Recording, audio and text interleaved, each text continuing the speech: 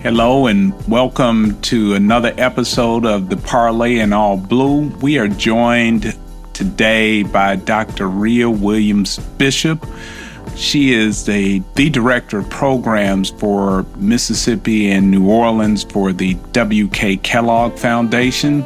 We're going to talk and dig into what's the state of children, especially in light of the pandemic. Rhea is a child and family advocate, and so we're going to get her insights on how we can support and help our children and families.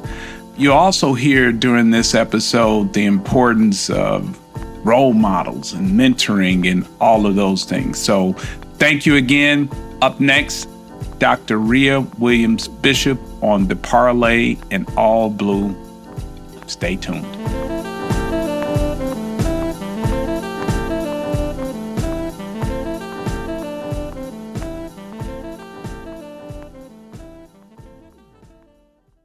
Dr. Rhea Williams-Bishop, welcome to the Parlay in All Blue. How are you? I am doing well, Mark. Excited to be here on your show. Well, you know what? One of the things that I'm going to ask in a very facetious way, have I met you someplace before? Wow, I would hope so. I would hope so, right? We were at JSU at the same time. So that's right. We crossed paths on occasion. On occasion, that's right. That's right. Good. That's right. All good. All good, and so I am saying that for the audience. So if you hear things take on a very conversational nature, it's because we go way back. Now, I will also say for some people listening in the audience, I will continue to refer to Dr. Williams-Bishop as Dr. Williams-Bishop because I was driven nearly insane when President Biden was elected and people were questioning whether they should call the First Lady Dr. Biden or not. And I just think that, first off, it's a thing for the person who's gone through the rigor and achieved or what have you. But it's also really important for those of us who are tackling any problem or want to understand anything that there are people who've dedicated themselves in study. And so the doctor is not just sort of it is acknowledgement, it is honoring and all like that, but it is a sort of calling in to there are people that we can turn to. So there we go. Even though we know each other, I'm going to keep that part of it formal. I so appreciate it. So what we wanted to have you on to talk about is the state of children in the country, especially with you being a child and family advocate with the W.K. Kellogg Foundation, and you're director of programs for Mississippi and New Orleans. So you have all of the things to do that in. And I think it's really important because there's so much information coming at us that children and families can be missed. And so we want to get some insight into where things are there. So we'll do that. And we're now in month 20 of the pandemic, which is unbelievable. I wouldn't have expected it. I remember when we started that there was going to be a couple of weeks and, we'd be back at it. But here we are. But before we get to any of that, just to put in context, what was your journey to this work? How did you get here? And just sort of walk us through your journey. And Mark, I'll try to give you the short version. It's a long and winding road. No straight paths or straight roads. And much like the roads that I grew up on in rural Mississippi. Okay. Center of Leake County. We would say Carthage simply because it was the nearest town. So really, I grew up 8 miles outside of Carthage, really on the banks of the Pearl River. Born in Greenville, Mississippi, actually. Everything in the community, family, faith, community, education, service, history. Those are the themes or words that come to mind every time I have a conversation with anybody about where I come from and, why I've stayed in Mississippi, why I chose the work that I'm currently engaged in. It came naturally. Now, there was no major for this, so to speak, to get into what I consider child and family advocacy or to get into grant making. I never even dreamed that there was a job in the foundation world or philanthropy that would allow me to do what I'm currently doing. So imagine being a high school student, trying to figure it out. You know, you do all these great things. You take the ACT and do well. You make good grades, not really knowing what I wanted to major in. Right. Got a full scholarship to Jackson State and didn't know what my major would be until maybe my second semester of my sophomore year, literally. I had no clue. Started out as an art major, went to political science, then discovered urban studies, which in my opinion was a combination of so many different things that I loved. It was a little social work, a little political science, a little Black history. And that's where I found my place. Did a lot of internships at all levels of state government. Fast forward, graduated, decided to stay in school because I couldn't find a job locally. Worked on my master's in public policy and administration as a Patricia Roberts Harris Fellow. Okay. Which was exciting. Then on from there to the Internal Revenue Service for about 5 years. Decided to leave when they moved my job to Memphis and said, okay, this is not something, I'm not leaving Mississippi. I've got too much work to do here.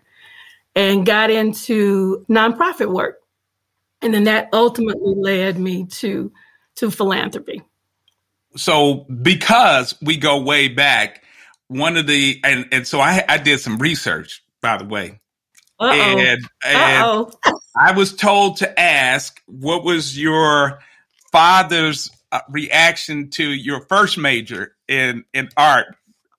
And so, I got that from an insider, that question from an insider. Yeah, you had to. So that art major thing, he was like, okay, so are you going to either teach or are you going to be a starving or dead artist to make any money? And quickly, I changed my mind. The other part of that conversation, Mark, since we're going to insider stories, I was headed to Howard. Oh, really? So I thought. Okay. So I thought that was my ultimate, to go to Howard. Right. He said, okay, it's cold. Then he looked at the amount that it would cost. I only got offered a partial scholarship. Then in the mail came a full scholarship from Jackson State, a full scholarship from Alcorn. And he took both envelopes and had me sitting across the table and slid them to me. He said, these are your decisions. Full scholarship. You choose Jackson State or Alcorn. And the rest is history. The rest is history. So there we go. So I will tell you just to briefly, my journey is not much different. My family school is Alabama A&M, and I never even thought about when it was time for SAT applying or what have you. I was always going to A&M. It wasn't even a question. I don't know how Jackson State got my test scores or what have you, but it was the offer of the scholarship that my folks are like, tradition is great, but free is so much better. So there we are. So we have that in common. Now, you choose to stay in Mississippi and start to build a career there. And then were you in child advocacy there, family advocacy? Did you start there in the foundation world, or where was sort of your start from there? No, so the start, I told you I worked for was hired before I received my master's with Internal Revenue Service as a management analyst. And so that all circles back to the outstanding professors and directors and, instructors at Jackson State. That is exactly how I landed that job, through my mentor and then program director, Dr. Katrina Moreland Young. So, and I often tell people this, many of the professors that we had, many of the mentors that I've had who have worked with me, and I'm sure this is probably true for you and many others our age and even younger, they saw in us something that we didn't see in ourselves. For sure. And so whether it was Dr. Louisa Maria Alvarez Harvey, who recruited me to Jackson State by calling almost weekly I know. saying you can't turn down this scholarship. I'm sure you got those calls. The late Dr. Mildred Allen, Dr. Jackie Franklin, all those folks played an integral part in making sure that we had the experiences and the exposure to get us to what our God-given talent was. And I don't even know another way to explain that or say that. If you didn't know it or see it, like your parents, they saw it. They worked with us every day in class. They saw these opportunities. They would send you this way. So all that to say, she put me in a position to interview for that job, got it with, hands down, a major position with the federal government in Jackson, Mississippi, stayed there for 5 years. And then when they, moved my position to Memphis, I had to sort of recheck, figure out, okay, do we really want to do this? Or am I committed to staying in Mississippi to try to make a difference? And literally, as a part of the Mississippi Economic Council's Leadership Mississippi program, I was introduced to the nonprofit world focusing on education policy. And that was the turning point for me. I literally took a step back because to leave federal employment, I was a GS-11. I took a major pay cut to make this shift. I just had my first child. So I was thinking about things, looking at life differently and wanted to really make a difference. And so that's when I started doing my work in early childhood education. And that was about the early 1990s. Okay. You work for the Children's Defense Fund too, is that right? Yes, that's the next part of the story. So literally, while I was doing work in early childhood education at this nonprofit when I left Internal Revenue Service, fortunate for me, Children's Defense Fund had opened an office in Jackson, Mississippi, literally in a building across the street from the federal building where I had once worked. And Olita Fitzgerald approached me about doing work with the Children's Health Insurance Program as an administrator to help them help the state implement the CHIP program in Mississippi and LaCHIP in the state of Louisiana. And linking back to my community, little as it's known, Marion Wright Edelman was my Aunt Winston Hudson's attorney in the fight for desegregation in Lee County in Mississippi. And she had spent time, I literally preparing for this conversation, pulled out a June 1966 Ebony magazine. Wow. And there is Marion standing in my grandparents' store. Oh, wow. The store in my community where my grandparents owned and operated the store for years and years. She was there having a conversation with people in the local community, trying to figure out the best route to take to integrate the school district. And so when I think about that, I was born a year later. And so I didn't even realize this until I had flown to Washington, D.C. to interview for this position with CDL. And we started talking about it. Oh, you talked to her about it? Yes. Oh, wow. Wow. So, I mean, that is ultimate full circle. Talk about full circle. I had no idea. You know what's so interesting about those two things is I think, one, when people will say, things were a long time ago, no, they weren't that long ago. Anytime that you could, point it to in our lifetime, that's not a long time ago. And then the other thing is particularly when you see someone like Dr. Edelman, you don't understand how much like people aren't anointed as leaders. They put in that type of work ahead of time. Exactly. And so that's awesome. And how long were you there at the Defense Fund?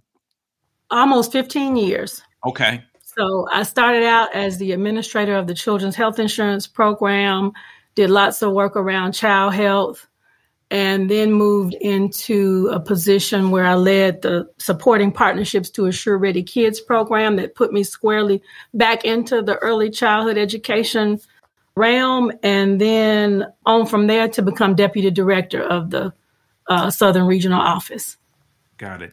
And then and did you get to the W.K. Kellogg Foundation from there, or was there a stop in between? So there was a stop in between. And so the other story, the other part of my story that links all this is at that time, I was funded by W.K. Kellogg Foundation to do some of that work, to do some of that CHIP work, to do some of the work around the early childhood education work in the state of Mississippi. And fast forward, when I left CDF, I worked for the Mississippi Center for Education and Innovation as the executive director to do more work on early childhood education, but education in general. And that effort was funded by the Kellogg Foundation. Stayed there for 6 years. And then after being there, applied and was hired as a director of programming for Mississippi and for New Orleans. That experience and the support that I received all the way through all those positions with the W.K. Kellogg Foundation really was the catalyst for why I'm doing what I'm doing now. If they had not provided that level of support, not only to me, but to other leaders in the state to do this type of work, I'm not sure where we would be. So the foundation has invested well over 60 plus years in the state of Mississippi, or in the South in general. And the work has been focused on children, making sure that children and their families are, thriving, that families are working, and that communities are equitable. Couple of questions here. So when say W.K. Kellogg Foundation, what's the difference between other sort of Kellogg entities and the foundation where you're doing your work now? What's the mission of the W.K. Kellogg Foundation?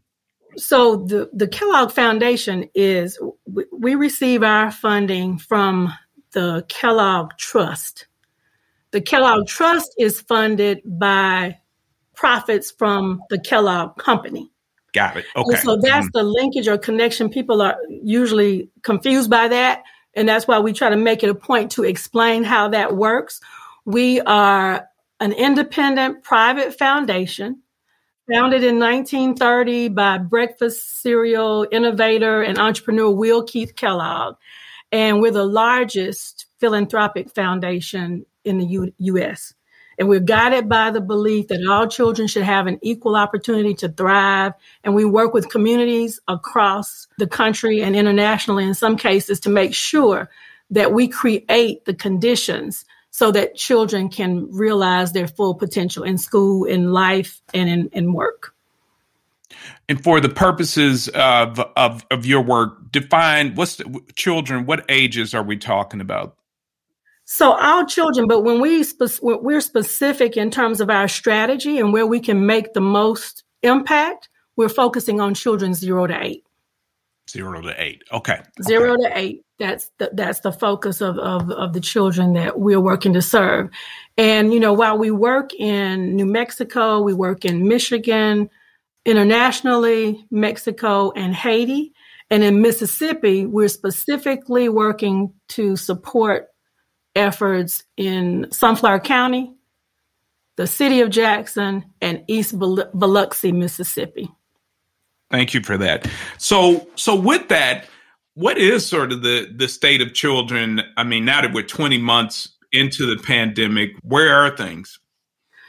Well, Mark, the state of children, we've been in a quandary for a while, particularly poor and vulnerable children.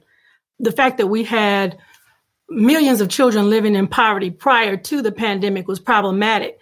But when you take a look at us being forced to respond and have this health pandemic that has taken more than 500,000 lives, it's created economic crisis and restructuring, all the different mandates, all of this has taken a toll on our nation's children. And young people and children are not immune from this. When you look at the loss of family income, which includes food insecurity, when you look at the number of children of color who disproportionately have experienced learning loss during the pandemic, and you look at housing insecurity that we know leads to even more, negative long-term effects, we have a lot of work to do. Children are being impacted at every level. And I think you mentioned this earlier when we were having conversations back and forth. Physically, economically, academically, socially, psychologically. And when we look at child well-being, the reports that have been put out, the data that has been shared, report special attention to the impacts of the pandemic. As of February of 2021, we know that there are almost 4 million children with cases that have been reported. And then you also have to look at the number of adults who have been impacted who have children. Yeah. So 2.5 million children have fallen into poverty because of the pandemic, the impact on their caregiver, their parents. Is just almost overwhelming in terms of the negative impacts on children. Yeah, and this is for another show or what have you, but I will tell you that one of the things that I think people don't understand about whether it's masking, whether it's vaccinating, whether it's, whatever it may be, is that the impact is not on you. The impact is on someone else. And so when I hear those kinds of numbers, and when I think of the deaths in particular, it's also a lot of grief with that. Yeah. And when you talk about a person being lost, and especially in multi-generational households, which a lot of Black and brown people have, right? You're talking about not just a grandmother or a abuela who's in some distant thing. You're talking about somebody who's there involved in the development. So, an auntie, an uncle, all those things, and it impacts our community even more because you have more situations that have multiple generations living in a household and parents relying on support and assistance from the other folks who are in their family. So it's devastating. It's been devastating for all children, but particularly children who are vulnerable. Yeah. And what are some things that should be being done right now? I mean, there's a lot of ground loss, right? And that's where we are. What should be happening now, or what are you guys advocating for?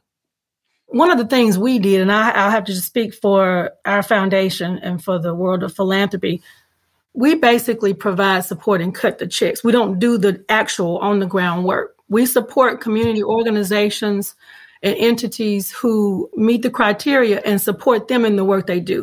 Community organizations on the ground have been a saving grace because they're the ones who see and know the immediate needs.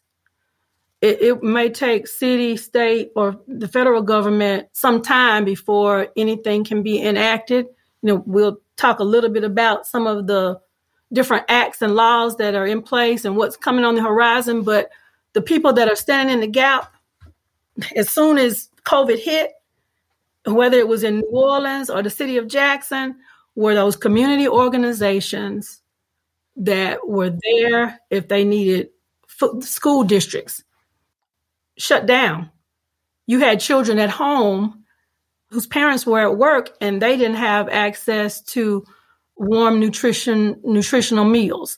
So that gap had to be filled. So many of our grantees stepped up, even if something like that may not have been a part of their programming, they shifted to meet the needs of the community. And I think that was critical. They did a wonderful job. We, in turn, made some changes in some of our policies so that it would be easier to get dollars and funding out to them to do this type of work.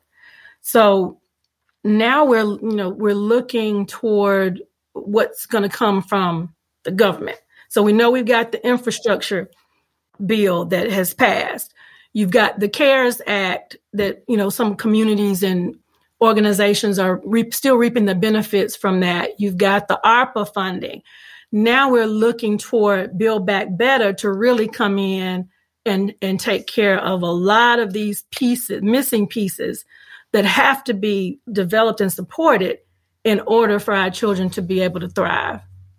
And so what are some of those pieces? And I don't need the whole, but just, and the reason I ask is that my reading of history and what I know is that, there can be a bill or a law that's passed, but that's just where the work is beginning, right? So whether it's voting rights or whether it's whatever it may be, that's just the beginning of it. So what are some of those things that people should be keeping an eye out for to say, here's some policies that we should, or groups that we should be supporting or that are doing those kinds of things? You make a great point, Mark, in saying, policies can be enacted and passed all day long.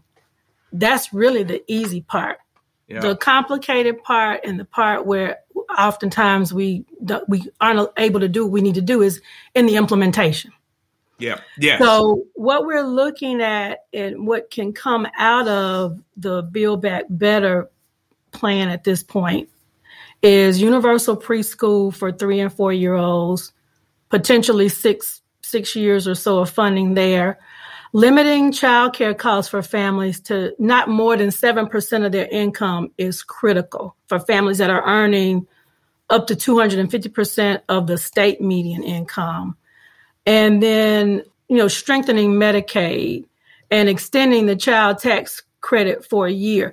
When things like this are done, it removes families and children from the grips of poverty. And those are massive pieces. And we can do all that we can on the ground. But until programs like this are implemented effectively, and we make sure that communities and organizations know how to take advantage of these types of policy changes, our money is just a drop in the bucket. And I'm not diminishing what it is we can do, but it's like the icing on the cake. I give people this example all the time in investing resources.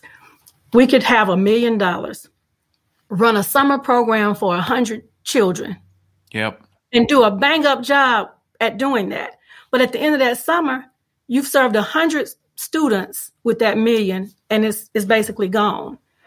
If you invest $1 million into some major effort that will be a systems change, then you could impact 100,000 children over the course of many, many, many years.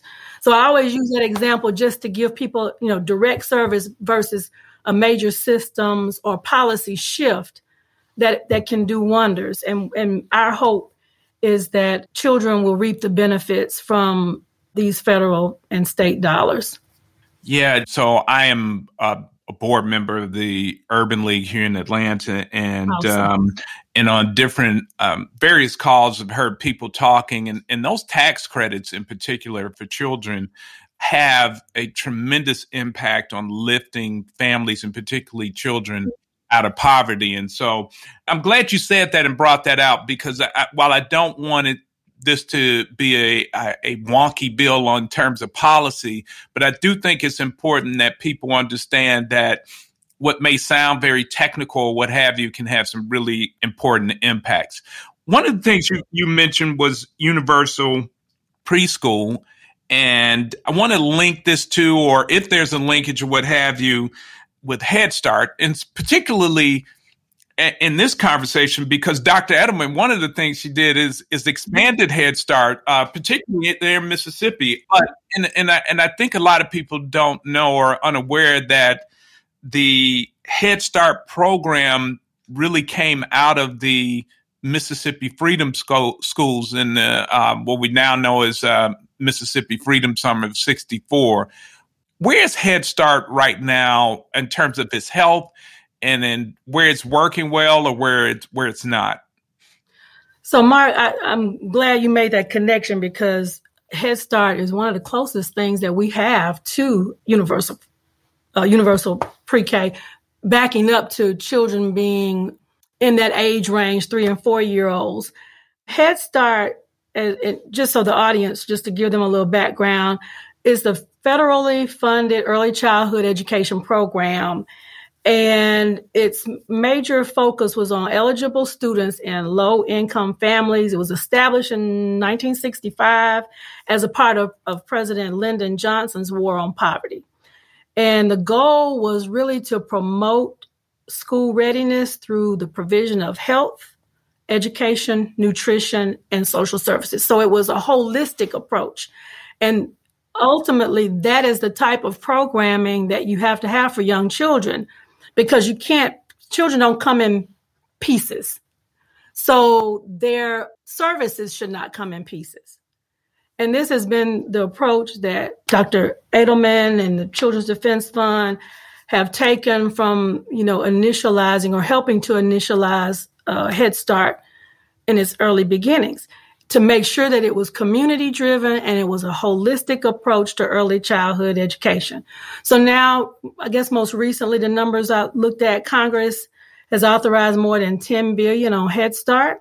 Based on recent information, it enrolls almost 1 million children annually. And this investment is much needed. Now you ask the question, where has it been done well? Where has it been done not so well? Yep. It depends on who you ask. Depends on who you ask. Right. Studies have been done. The Brookings Institute has done a study, and they all talk about, the success and the efficacy of Head Start in getting children from where they meet them to, say, the beginning of first grade, but by third grade, some of the effectiveness wanes. That's questionable. And like I said, depends on who you ask. Is it Head Start, or is it the school system itself in terms of the way it's set up?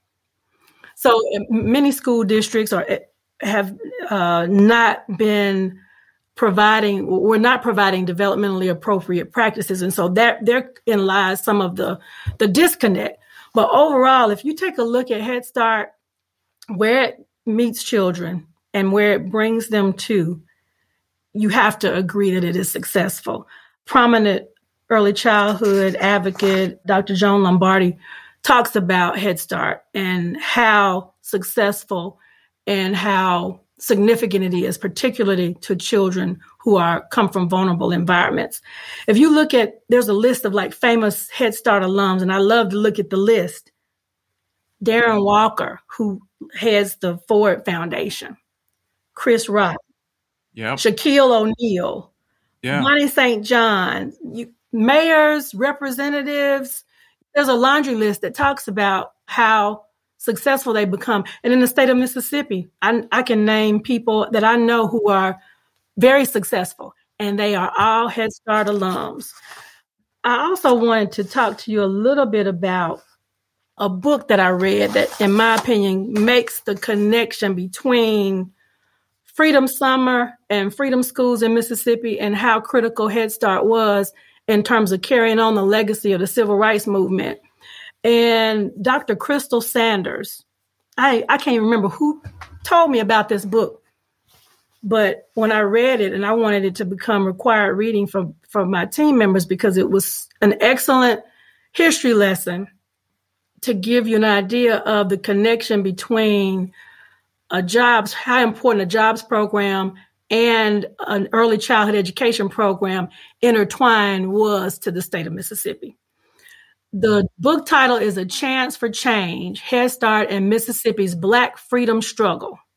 It came out in 2016, and the author, she's actually stumbled upon a speech, a 1966 speech given by then U.S. Senator, the late John C. Stennis of Mississippi, where he took to the floor and he opposed the Child Development Group of Mississippi and the statewide Head Start program, because he maintained it was a front for communism and Black militancy.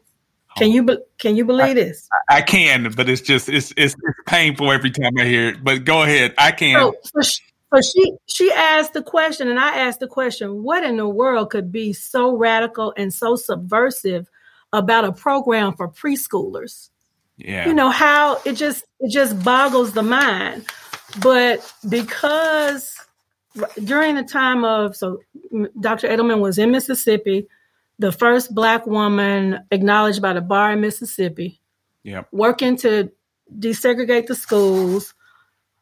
All of the folk who she worked with were employed by Head Start.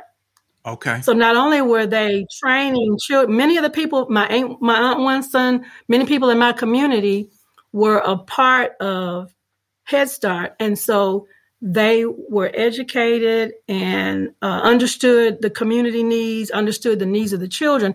And all this parlayed right into the fight for desegregation. There's a couple of things in there that are sticking for me is that, and I didn't make the link until you just said it in terms of Head Start and health. And there was a school district someplace in Wisconsin, and somehow they got it right where they were going to reject free lunch. And free lunch. They said that was teaching the kids to handouts were there and not all of this bootstrap or what have you.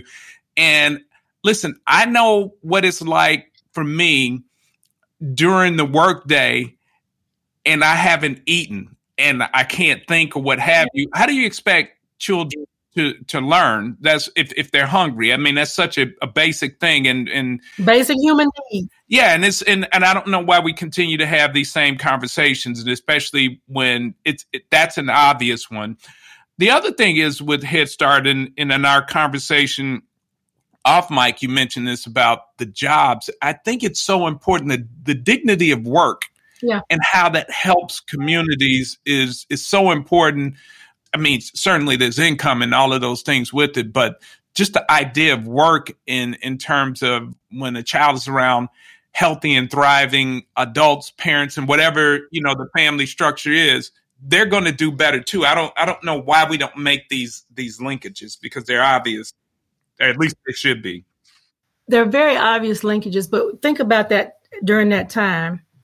If you were involved and engaged in any of the voting rights work with Fannie Lou Hamer and any of the other folks across the state, you were blackballed. I mean, they called loans on your home and foreclosed on your land and property. And so many of those pioneers in the civil rights movement, the only way they could make a living to help take care of their families was to become a part of the Head Start program.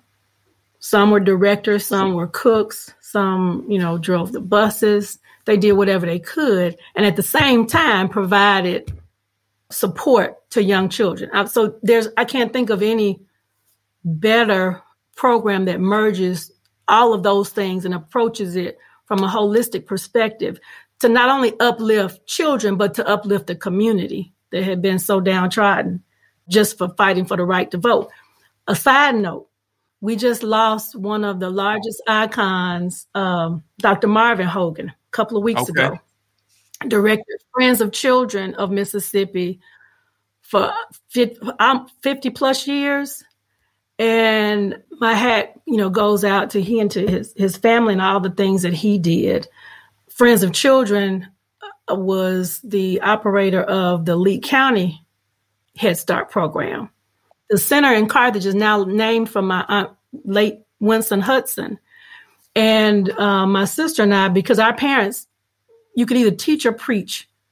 Right. When our parents came out, if you stayed in Mississippi, you could teach or preach. So, of course, they taught. They made too much money for us to attend Head Start. At that time in the 60s and 70s, there was no early childhood, very little early childhood programming. The mothers of the church kept the children. And so when you got too old to do that, parents had to just find, the equivalent of babysitters.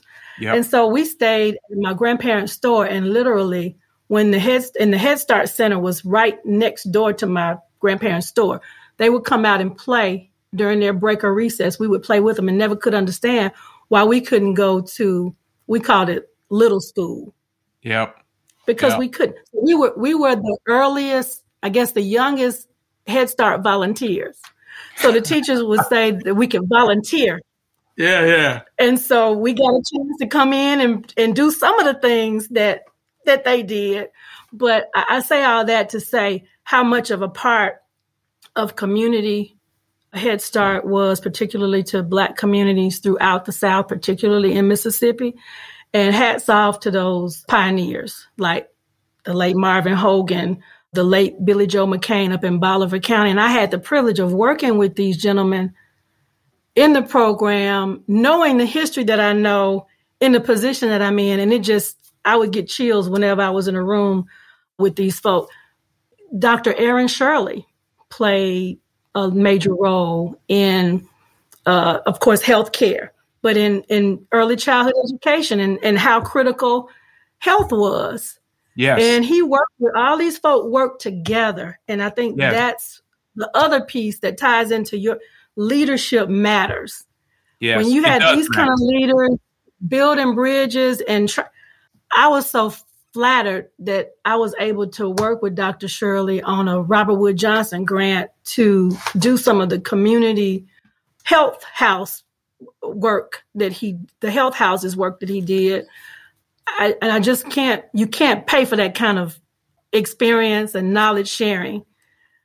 Yeah, no, you can't pay for that. And what you're really highlighting, even with what Senator Stennis, and we're actually going to have some folks on talking about just education and history and all of those things. It's very important that we tell these stories, and it's not to make anybody feel bad or worse or anything, but people have to understand a couple of things. What people have done, people will do, because if you understand that that all of our advances were done by people actually just saying, you know what, I'm going to commit myself to this and using my talent and expertise in this area. And so that I'm glad you shared that. I will say, you said it was Senator Stennis in Mississippi who was was it Stennis? It was Stennis. Okay. So I'm here in Georgia now, but Senator Richard B. Russell, who the federal building is named after, and the Senate building where they stormed the Capitol is named after as well. There were a lot of people who, at the time of Brown versus Board, were against school integration. And I will tell you, one of the things that while we have desegregated by law, actual school integration, and this affects clearly children and families, seems to be intractable. Now, the numbers that I have is that there's a fifth of public schools that have no children of color. About 75% of Black children still attend highly segregated, highly impoverished, high concentration of poverty, schools that are both highly segregated and with high concentrations of poverty. And this isn't a South issue. I mean, the heaviest segregation is in New York City and in Chicago and Boston. Not necessarily as your role as a parent or as a child and family advocate. What are we missing there with, why are we still having this? It's not even a fight. It's almost like we've become numb to the effects of segregation or the benefits of having desegregated schools. Mark, that's a tough one. I mean, it has been. We've tried, at one time busing was the answer, and we know that really wasn't the answer. We had a time where, specifically in Mississippi, we had, Rosenwald schools. Let's go back a little bit before desegregation, when things were segregated. It was illegal for Black folk to even know how to read and write. Yep. You move forward, then because they're working the fields, they might make it to the 6th grade. Yep. Then you move beyond that. Then you have the Rosenwald schools established across the Southeast. And I tell everybody, if you're a college graduate or whatever, check the history. And I'm sure if your parents were college graduates, they more than likely came out of a Rosenwald school. So we had this progression around education for people of color. And all of a sudden, we're pushing for desegregation. We're pushing for integration. And what happens in a place like Mississippi is all your Black leadership is demoted. So if you were a principal at the Rosenwald School, or the school that was traditionally a Black school, you were the assistant principal. If you were the coach, you were the assistant. So that completely demolished, what as a people we had built up, and you basically had no control over the way the school districts were operated and run. So that when you look at that history, it's no surprise. And we've not done anything outside of busing that I'm aware of to make that to actually make it work for all children, for everyone that's involved. What you've seen happen recently is dollars for public schools is tied to your local millage rate or tax rate. And when you look at that, where are the dollars going to come from in, say, a Drew, Mississippi? Yep. Or Mount Bayou, Mississippi? If you look at other parts of the state who have the wherewithal, who have the tax base, the county where I'm sitting in, we have the tax base. We can build new schools, new buildings. We can do turf fields, and we can do all these things. Yeah. And we really have not looked across the spectrum of the needs of the school districts and funded accordingly. Yeah. Just in the state of Mississippi, we've talked about the funding formula for years and years and years, and we've changed it, we've tweaked it. But every time we've never fully funded education to right that wrong, to bring these struggling districts up to par with some of the other districts that are better funded and performing at a higher level. And then we act surprised. Yeah. It's and that surprise is so disingenuous. I mean, with the way funding's tied to property taxes, and there's a whole nother thing that we could go into about people being left out of the GI Bill and housing loans or what have you. And so as long as we're tying our future to current property taxes, we're going to have those persistent problems. I'll tell you something else you mentioned with that was probably a miss, and I don't mean this as from Solomon, right? I mean, this is hindsight, but Malcolm Gladwell has I think it's a podcast where he talked about during desegregation, everything was focused on the children, but the Black teachers and administrators were left out of the formula, and how that there were many highly segregated schools with excellent Black administrators and teachers who should have been a part of that everybody would have benefited from. I heard Spike Lee in an interview talk about his, I think his grandmother, who was an art teacher, and said she was an excellent art teacher. Yeah. She said he says the unfortunate thing is that there's generations of white children that did not experience having her as a teacher. And so that idea of segregation, it ends up hurting everybody. I hope that, well, I don't hope that, but we've got to do some work around that, because that's a problem that's still persisting. I do want to advance. Go ahead. Mm-hmm. No, I was just going to make this quick point. The reverse of that is, if you take a Jackson State, any other HBCU in the state, and you may or may not know this. Most of your listening audience probably does not know this. When you got your bachelor's degree at an HBCU in the state of Mississippi would not allow you to attend one of the historically white schools to get your next level degree, your master's or your PhD. So guess what? People went to Iowa, Oregon, and the state of Mississippi paid for them to get that degree, and they came back and taught at HBCUs, and then we're the beneficiaries of that. That's right. So that's the flip side of segregation.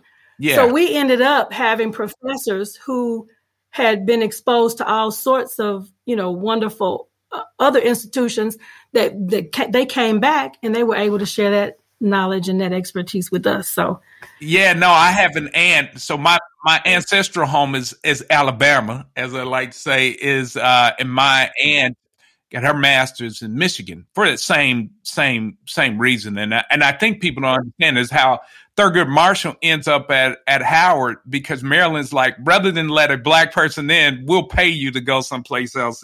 It's right. Madness. If you look at the history, it's really madness.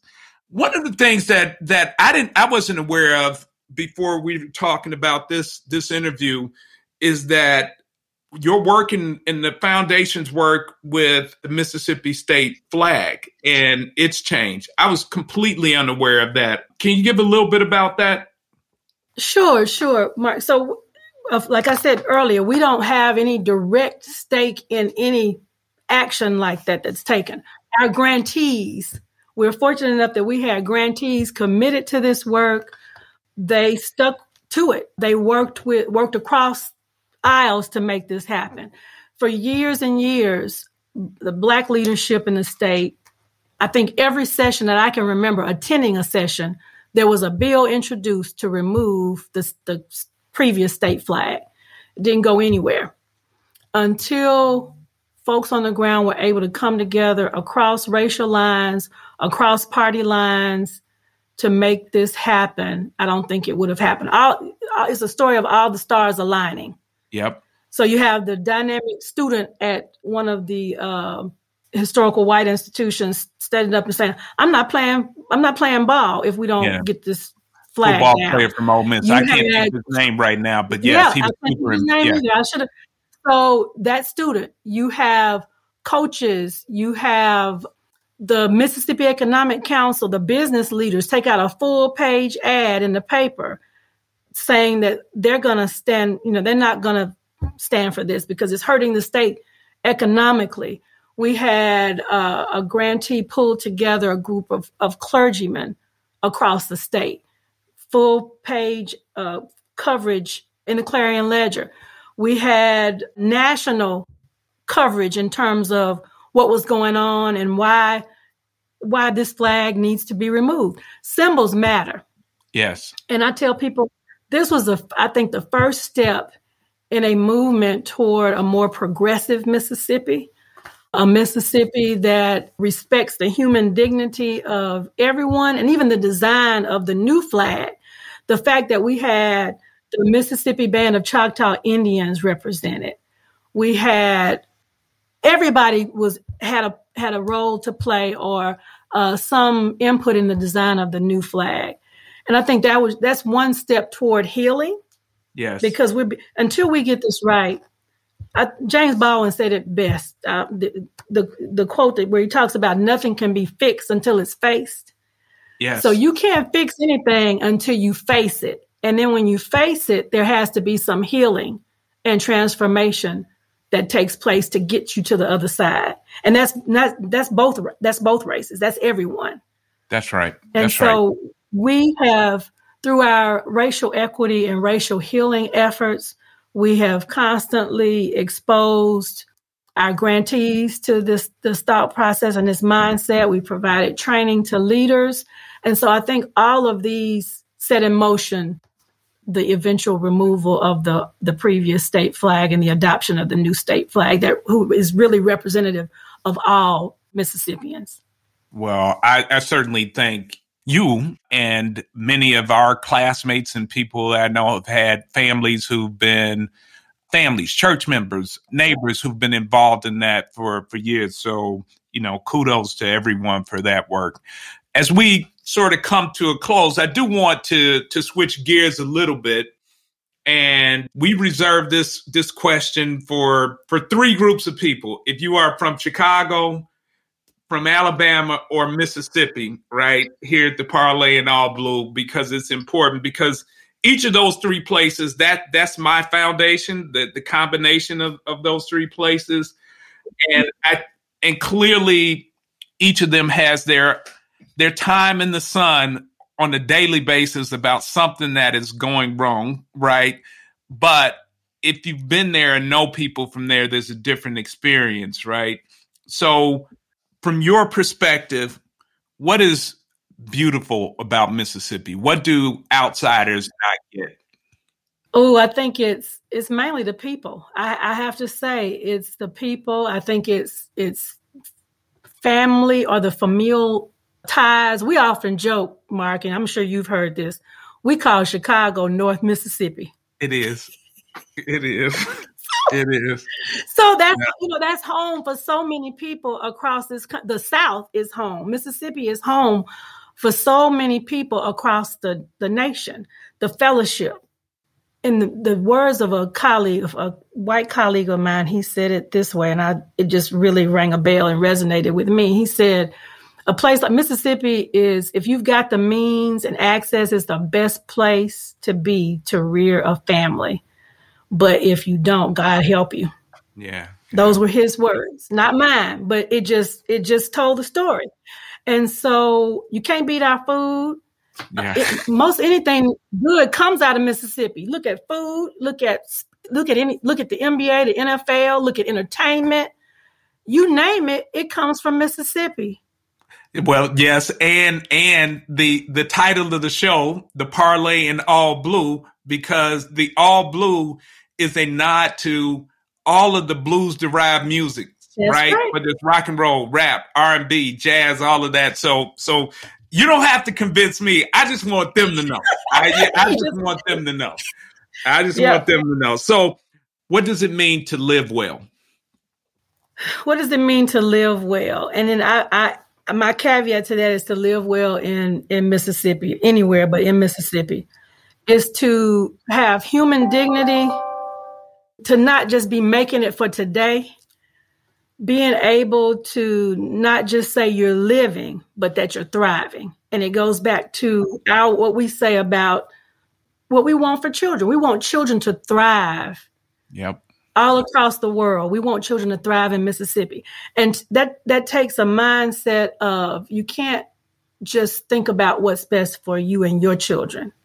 Yeah. You have to think about what's best for your children and all children. And my mantra is that what I want for my children is the same exact thing that I want for all children. Amen. Living in the state of Mississippi, living in the United States of America, living in the world. So when we figure out a way to equalize that, I think we'll get there. I also think that human development is the most important thing we can invest in. If we don't invest in education and developing human beings to continue and carry on, then what are we doing? I couldn't agree more. I can't think of it. What are we doing if we're not investing our time, treasure, efforts, talent into developing and molding small minds? Then what are we doing? Yep. No, I agree with that. And that's powerful. What I want for my kids, I want for your kids. That's awesome. And human development, there was so much there. So thank you for that. So now we're going to lighten it up just a little bit as we close out. Hey, listen right now and shout out Coach Prime. I saw him on social media today that he's getting healthier and all of those things. And so, thank God. And you and I know, listen, as far as I'm sporting mine every day, but I've been sporting. I see you. But you, like me, we true blue all the time. So this is just another day in the sun of many days in the sun. Mm-hmm. Having said that, we've had some not so good days. All right.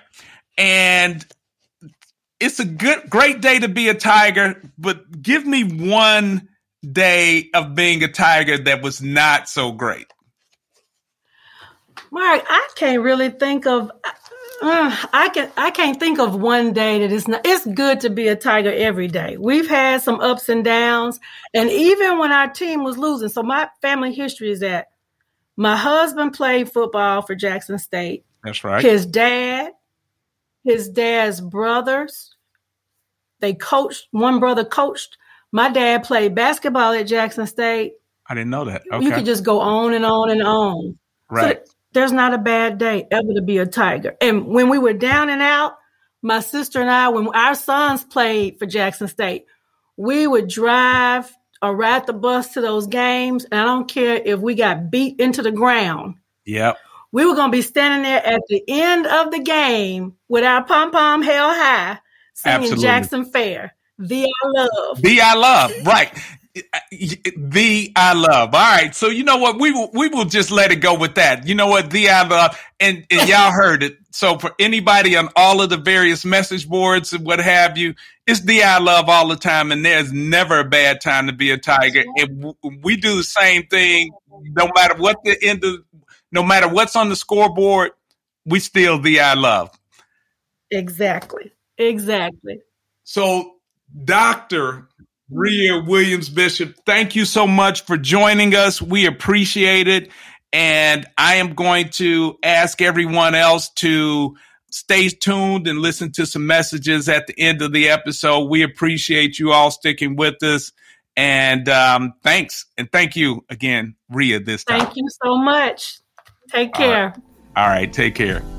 We appreciate you here at the Parlay in All Blue. Please tell someone about us. Share the podcast. Make sure you leave a comment. You can find the Parlay in All Blue at Spotify, Apple, Google, Amazon, or Stitcher. Wherever you receive your podcast, you can find us there. Make sure that you add us as a favorite. Follow us or subscribe, whatever it is you need to do to make sure that you're plugged in. We want to say a big thanks to DJ Marky G for allowing us to use his music exclusively on our podcast. We appreciate it, bro. Much love. Thank you again. I'm out.